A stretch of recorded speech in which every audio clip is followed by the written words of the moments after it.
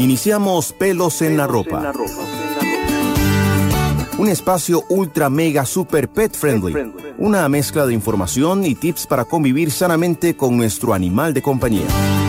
Sofía y Diana con toda la información en Amplify Radio 95.5. Pelos en la Ropa.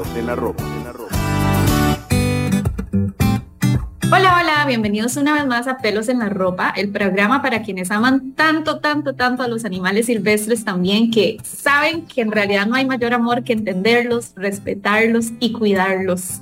Yo soy Sofía, soy la veterinaria dedicada a trabajar con las personas. Hola a todos, yo soy Diana, la maestra y mamá perruna que le agrega al programa miles de dudas animaleras. Gracias de nuevo por acompañarnos en un episodio más acá de Pelos en la Ropa por Amplify 95.5 FM, en donde ya saben, conversamos sobre estos temas que, como dijo Sofía ahora en la intro, ya no solo perros, gatos, es así, vida silvestre, domésticos, de todo hablamos por acá y nos encanta aprender y compartir. Hay que hacerlo. Hay que hacerlo y como hemos visto a veces se nos queda corto y eso nos pasó con este. Es tanta información tan chiva, tan bonita y tanto que aprender que la semana pasada conversamos sobre un tema de mucha importancia que es la interacción entre animales de compañía y vida silvestre, pero nos quedamos más que todo como en la introducción, ¿verdad? Nos faltó como profundizar un poco más en esa temática para estar súper bien informados y saber cómo actuar ante alguna interacción. Sí, de hecho llegamos a hacer como esta intro, ¿verdad? De qué entendemos por interacciones y cómo puede ser una interacción positiva, negativa entre nosotros y animales silvestres o la fauna urbana que nos rodea, que afortunadamente vivimos en un país donde tenemos mucho contacto con la naturaleza y nuestro interés, digamos, hoy es hablar un poquito más de cómo nuestros animales de compañía, perros y gatos, podrían llegar a interactuar con ellos, porque sucede, o sea, pasa todos los días y tenemos que saber cómo se ve apropiadamente esa interacción y cómo fomentarla y cómo no llegar, sobre todo, como a dañar a los animales silvestres, ¿verdad? Y bueno, que también existen riesgos para nuestros animales de compañía, sin duda. Entonces, bueno, si se perdieron el primer programa, los invitamos a escucharlo en amplifyradio.com, buscan Pelos en la Ropa y ahí están todos los programas que hemos hecho y tienen que escuchar ese que es la introducción perfecta para lo que vamos a hablar hoy. Pero bueno, les volvemos a presentar a nuestra invitada que continúa con nosotros, entonces es Gretel Delgadillo y ella es psicóloga, pero actualmente se dedica sobre todo al tema de protección de los animales, la conservación, es subdirectora de Humane Society International Latinoamérica y trabaja sobre todo en capacitar y hacer campañas en la región de Latinoamérica para fortalecer e implementar legislación que proteja a los animales, que fomente las buenas prácticas, las correctas interacciones y coexistencias entre personas y animales, y también trabaja en temas de combatir el tráfico de especies silvestres, o sea, es la manda más en este tema y súper contentos que no solo accedió al primer programa, sino que otra vez está por aquí con nosotros. Bienvenida, Greg. Muchas gracias de nuevo por la invitación y de nuevo por el espacio, que este es un tema que es como apasionante para mí y para todos los que trabajamos con animales silvestres, y creo que, bueno, vamos a ver qué podemos sacar del día de hoy, ¿verdad? De estas interacciones que hay entre animales de compañía y vida silvestre. Adiós, Gre, mil gracias. Y bueno, como decía Sofía hace unos minutos, el programa anterior empezamos por ahí, ¿cierto, Gretel? Las interacciones, qué son, cuáles son estos tipos, muy importante sobre también la terminología que utilizamos a veces, o en el imaginario social que creemos que las serpientes son malas porque en las películas son malas. En fin, toda esa construcción que hemos hecho alrededor de los animales puede perjudicar en los animales reales. Así que si quieren profundizar sobre esta información, váyanse al programa anterior, que ahí está toda esta conversa tan linda que hicimos con Gretel. Pero yo creo que ahora el programa de hoy lo vayamos enfocando un poco más en profundizarlo hacia la interacción de estos animales silvestres con los animales de compañía. Hablemos de perros y gatos más que todo. ¿Por qué es que se dan estas interacciones entre animales de compañía y vida silvestre, Gre? Bueno, hay que comprender que la vida silvestre, la fauna silvestre se encuentra en todo el territorio nacional, sin ninguna excepción, como hablábamos en el programa anterior, ¿verdad? Y entonces, eso quiere decir que también está presente en nuestra cotidianidad y en nuestra urbanidad, ¿verdad? En nuestras ciudades, en nuestros barrios, en nuestras casas, etcétera, ¿verdad? Parte de vivir en esa cotidianidad y en esa urbanidad es nuestra relación también con los animales de compañía. Cuando tenemos perros, gatos, ¿verdad? Ellos son también parte de ese entorno y por lo tanto también se podrían dar ciertas interacciones o encuentros entre mi perro, un mapache que ande por ahí, el gato, un ave que ande volando por ahí, el gato ya le está haciendo como estos soniditos muy característicos que le hace, ¿verdad? Cuando ve un pajarito ahí, ¿verdad? De ñom, ñom, ñom, ¿verdad? Entonces, bueno, ese tipo de interacciones se presentan diariamente también. Digamos, los animales de compañía pues son parte de nuestra familia y como tales también experimentan estos encuentros y digamos que relaciones y pueden de alguna forma presentarse también interacciones negativas, ¿verdad? Es decir, que vayan en perjuicio de alguno de los dos. Y me gustaría saber, en tu opinión, de repente, ¿cuáles son prácticas que han aumentado esta interacción entre animales domésticos y animales silvestres? Veámoslo en entorno urbano, porque sé que esto es como demasiado amplio, pero de repente aquí en las ciudades, ¿qué es lo que está haciendo que cada vez interactúe más? ¿O hay algo que de repente como humanos estemos sin querer, queriendo, fomentando de repente? Sí, claro, hay muchísimas cosas que son, bueno, tipos de interacciones que son muy indirectas, ¿verdad? Que a veces nosotros, sin que sea la intención real, pues de alguna forma facilitamos que haya alguna interacción entre estos dos grupos de animales, ¿verdad?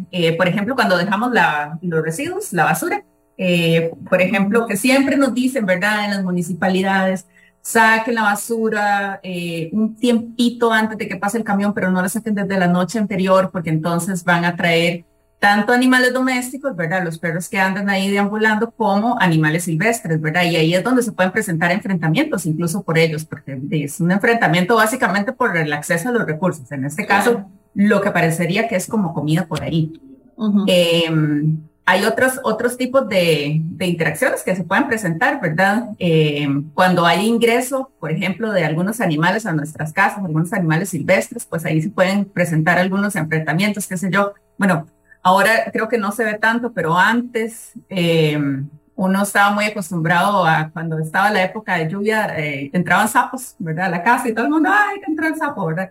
Claro. Y el perro, ¿verdad? Entonces va y bueno, tiene ahí como un encuentro, un enfrentamiento con el sapo. Hay muchísimas personas que visitan al veterinario porque el perro se envenenó o porque, ¿verdad? Se comió o mordió un sapo y ese tipo de cosas, ¿verdad? Eso también se considera una interacción negativa entre ambos.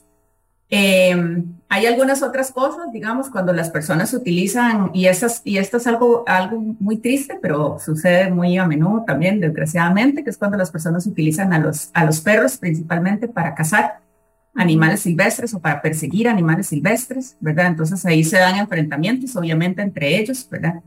Y bueno, con todas las consideraciones de bienestar animal asociado, ¿verdad? Que hay a eso. Creo que vos mencionaste una muy buena la vez pasada y creo que se puede retomar acá porque también fomenta, digamos, la interacción entre animales de compañía y silvestres, que es espacios, digamos, nichos que los animales silvestres pueden utilizar como albergue, ¿verdad? Dentro del hogar o de repente el cielo raso o no sé, son muchos los espacios que ellos pueden utilizar como refugio y sin saber los estamos brindando, ¿verdad? De nuevo, no es que nosotros estamos decidiendo hacerle una camita a un mapachito bebé para que ingrese, ¿verdad? Pero bien que mal, nuestras infraestructuras podrían brindarlo y ellos simplemente se acercan. Y en este caso muchas veces sucede también la interacción, ¿cierto? Sí, claro. El ejemplo más clásico de eso, ¿verdad? Es los gatos que deambulan, los gatos que salen, que la verdad es que, bueno, no deberían salir, ¿verdad? Los gatos son de especies que son especies de compañía, ¿verdad? Deberían estar en nuestras casas y, bueno, hay todo un montón de mitos alrededor de esto, ¿verdad? De que el gato necesita salir y mostrar sus comportamientos, etcétera, pero bueno, al final de cuentas, biológicamente es una especie introducida, ¿verdad? Por nosotros los seres humanos. Entonces, de ahí es nuestra responsabilidad también.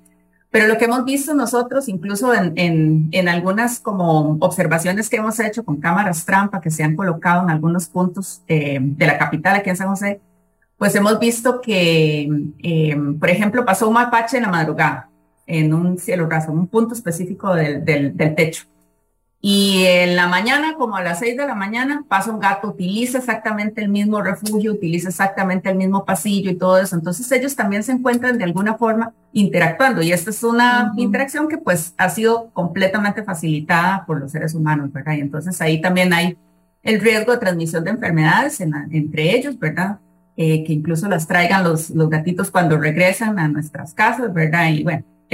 Hay una serie de otras cosas que se presentan también, como cuando dejamos la comida de las mascotas sin resguardo, digamos que le dejamos el plato, le servimos todo el concentrado y se lo dejamos ahí, y pues entonces llegan, es como poner un buffet para la fauna, ¿verdad? Porque ellos van a decir, sí, voy a ir a ver ahí porque ahí está la comida servida, entonces no tengo que gastar tanta energía buscando afuera cuando ahí está servida, ¿verdad? Entonces llegan mapaches, zanates, pisotes, zorros pelones, todos hacen uso de esa comida, ¿verdad? Entonces, la importancia que es también, ¿verdad?, de resguardar apropiadamente el alimento de las mascotas, si es durante la noche, por ejemplo, que es como cuando hay mucha actividad con ciertas especies de fauna, pues entonces guardar esa comida para no, y guardar las cosas asociadas a la comida también, como los tarros de comida, los recipientes. Si hay una bolsa de alimento, pues entonces tratar de mantenerlo dentro de la casa, porque si no van a llegar y la van a intentar abrir,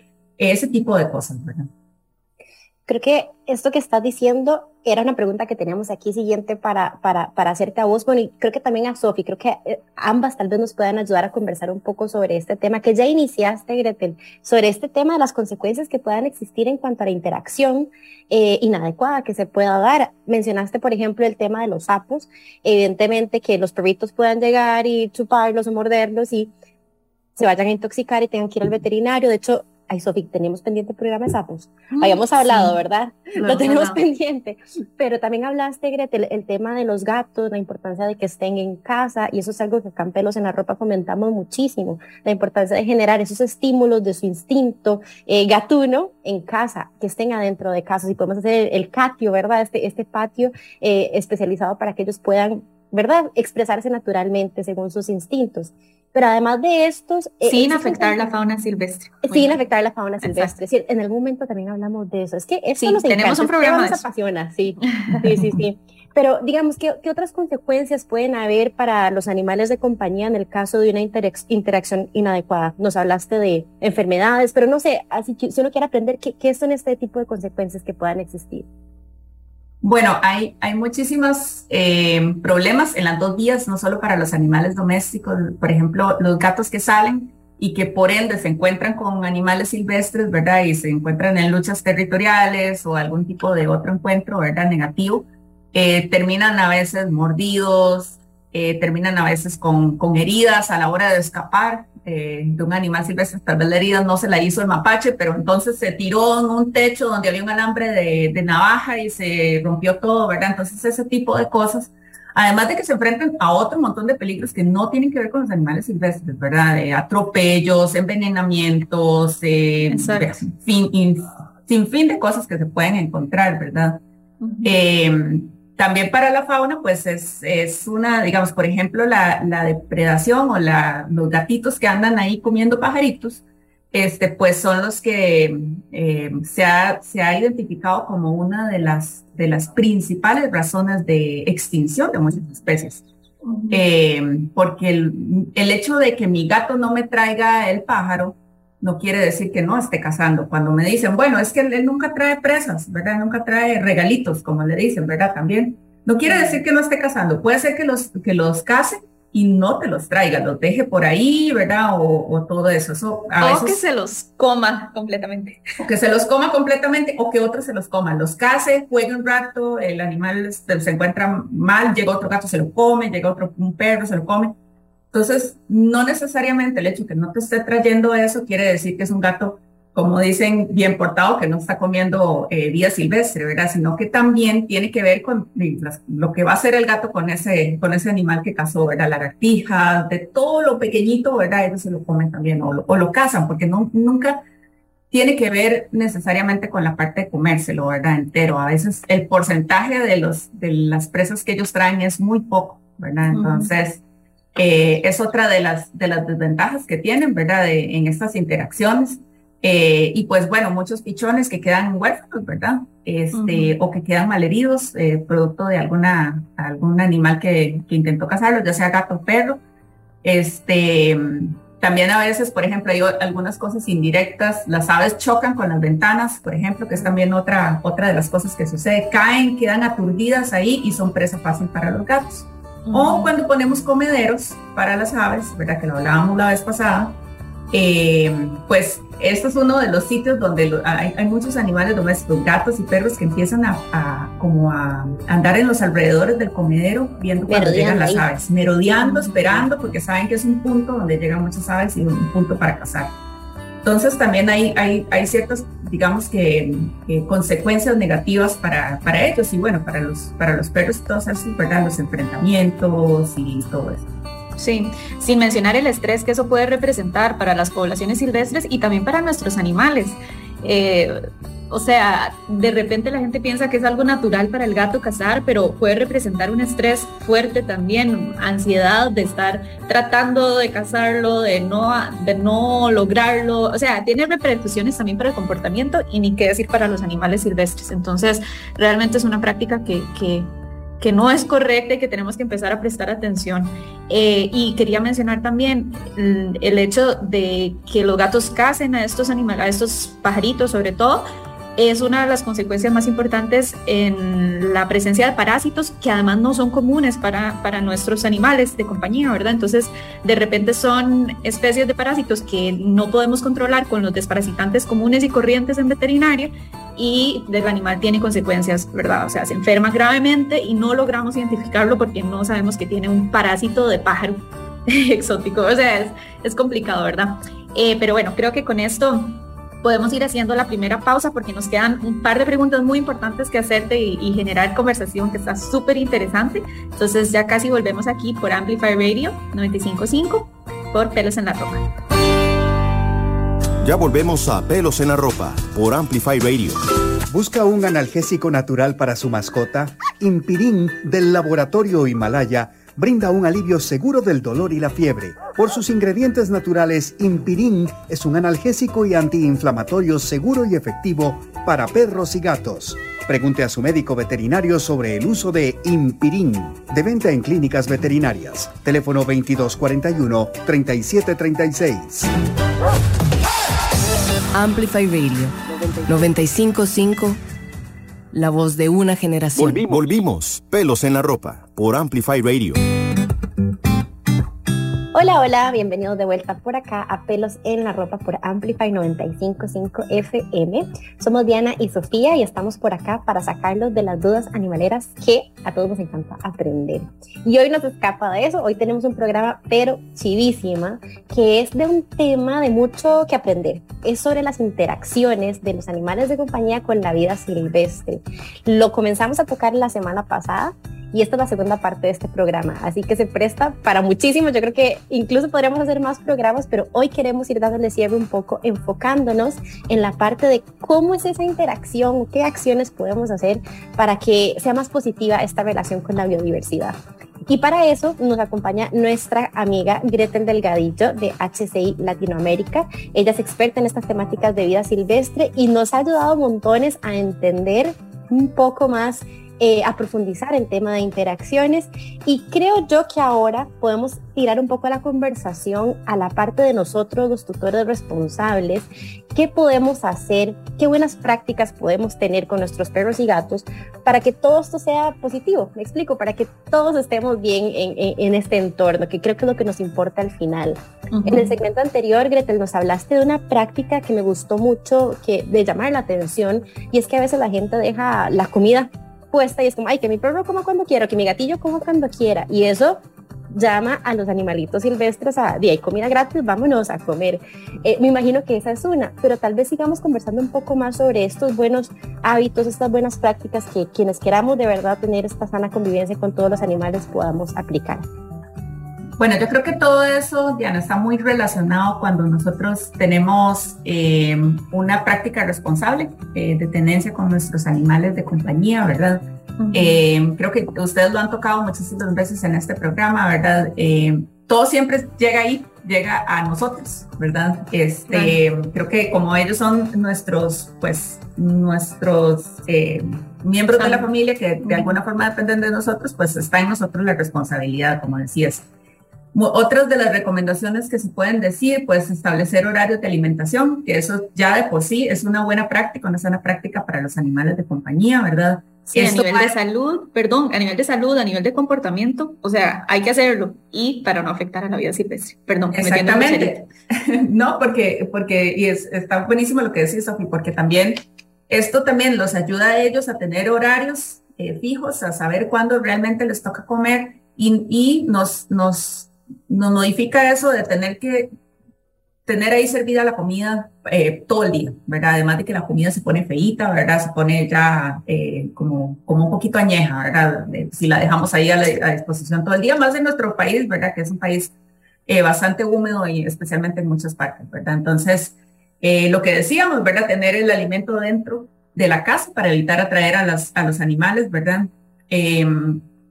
Evitar también dar más alimento del que las mascotas pueden consumir, que eso es un error muy común que hacemos también, ¿verdad? Les ponemos un montón de comida, le toca comer, le ponemos un montón, entonces sobra comida, no estamos tan pendientes de esa comida y pues entonces buffet servido de nuevo para los demás, ¿verdad? Y aquí yo quiero mencionar algo que he visto y lo veo cada vez más frecuente, las personas que le brindan más bien alimento a estos animales, porque por supuesto que son tiernísimos, o sea, vos ves un mapache y claro, es divino. Entonces, erróneamente los empezamos a mascotizar, ¿verdad? Es una práctica que cada vez vemos más, sobre todo porque estos mapachillos, ¿verdad? Y estos animalitos pequeños son simpáticos, ¿verdad? Cada vez se acostumbran un poquito más a nosotros. Entonces, es como muy fácil caer en la tentación de decirle, ay, claro, venga, le doy un pedacito de pan, le doy esto, ta. Y es algo que es algo natural. Es algo natural, exacto. Piensan que sí es fruta, entonces sí es correcto. Y yo creo que volviendo a lo que vos decías, o sea, son muchos elementos. Vean que al principio hablamos de que ellos se acercan cada vez más también porque brindamos recursos, ¿verdad? Y es natural para ellos de simplemente facilitar su vida.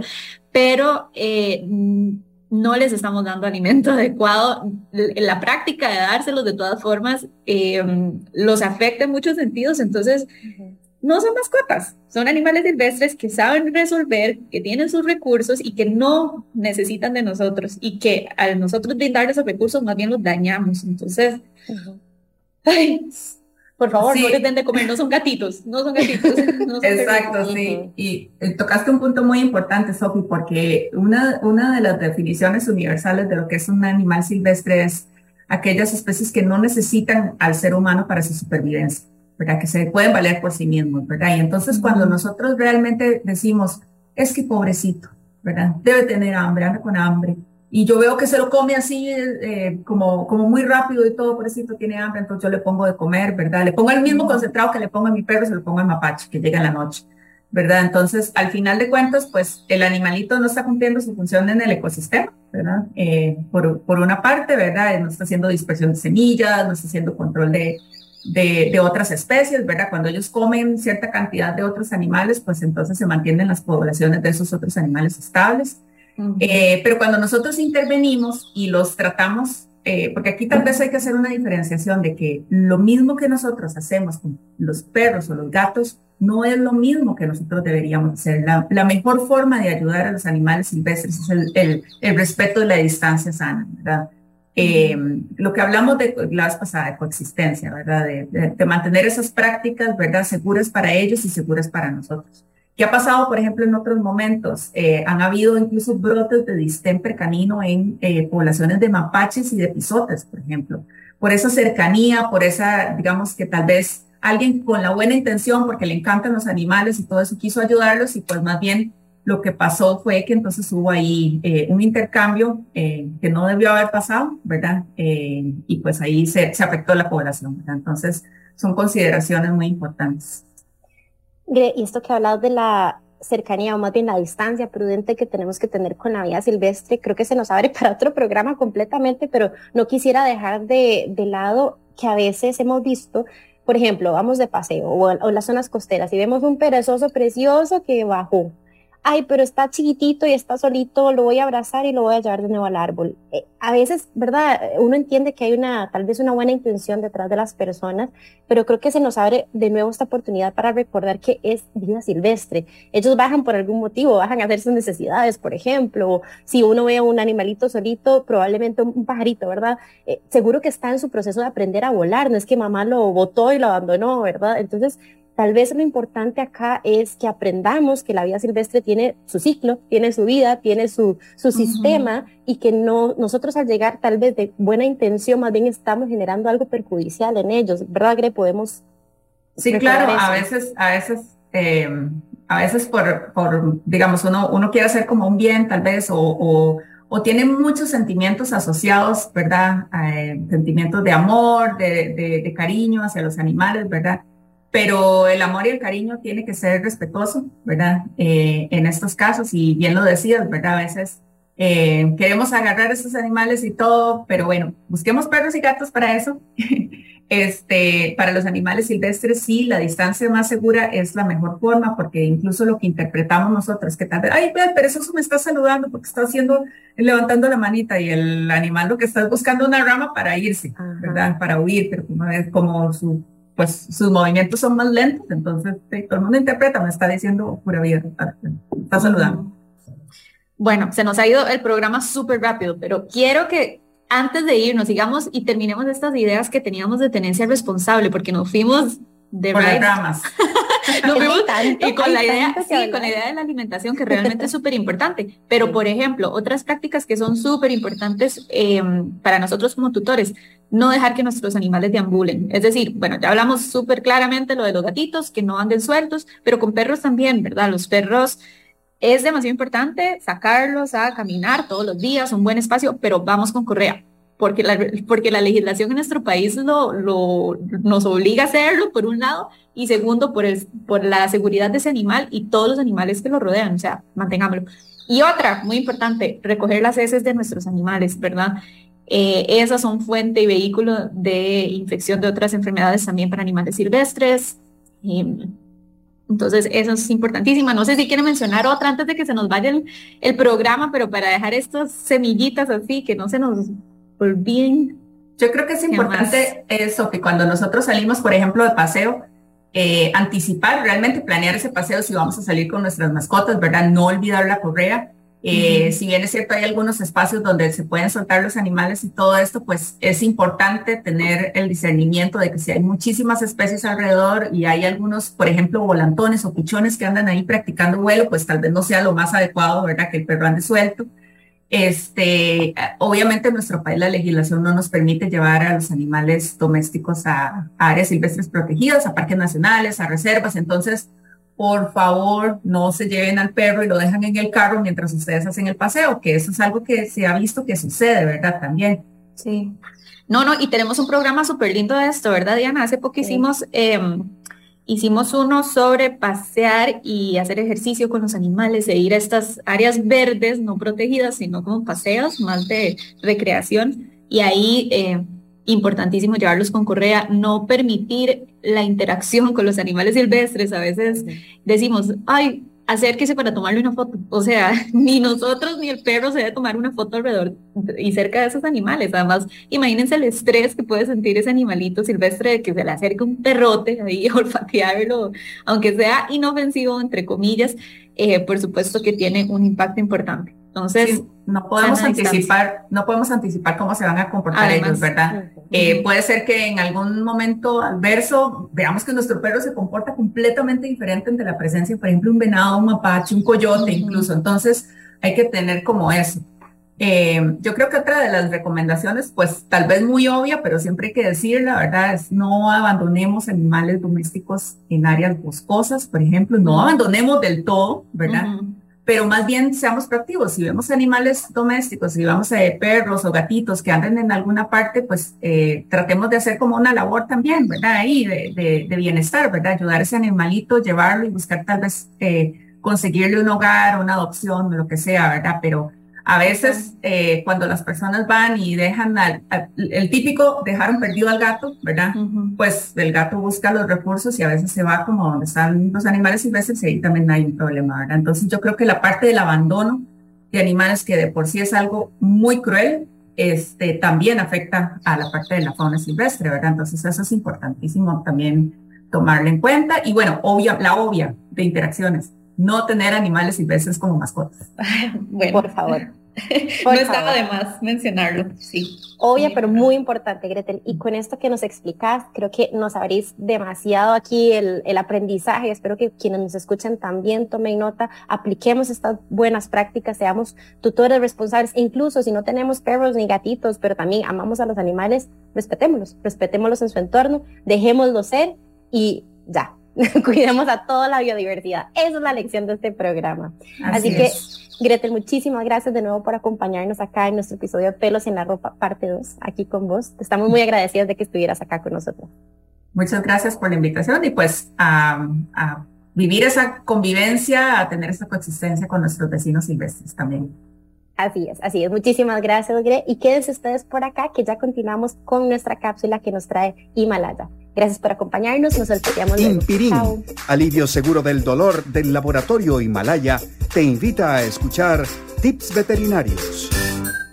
Vamos cerrando un programa muy interesante que nos recordó la importancia de tener buenas prácticas de tenencia responsable, no solo para cuidar a nuestros animales de compañía, sino también a los animales silvestres. Y le dimos muchísimo énfasis a un tema en particular, que es el de alimentar correctamente a nuestros perros y gatos. Queremos recapitular esto un poquito porque de verdad es muy importante, no solo para, como decíamos, proteger a la fauna urbana que nos rodea, sino también la salud física y mental de nuestros perros y gatos. Entonces, un consejo siempre importantísimo es tener rutinas. Los perros y gatos aman las rutinas, les gusta que tengamos horarios de alimentación, horarios de paseo y por lo tanto entonces decidir una hora fija a la que les vamos a dar desayuno, por así decirlo, y también la cena, es importantísimo para ellos. Esto les va a ayudar a tener un balance gastrointestinal mejor, a tener mejores hábitos y prácticas y comportamientos, así que es el paso número 1.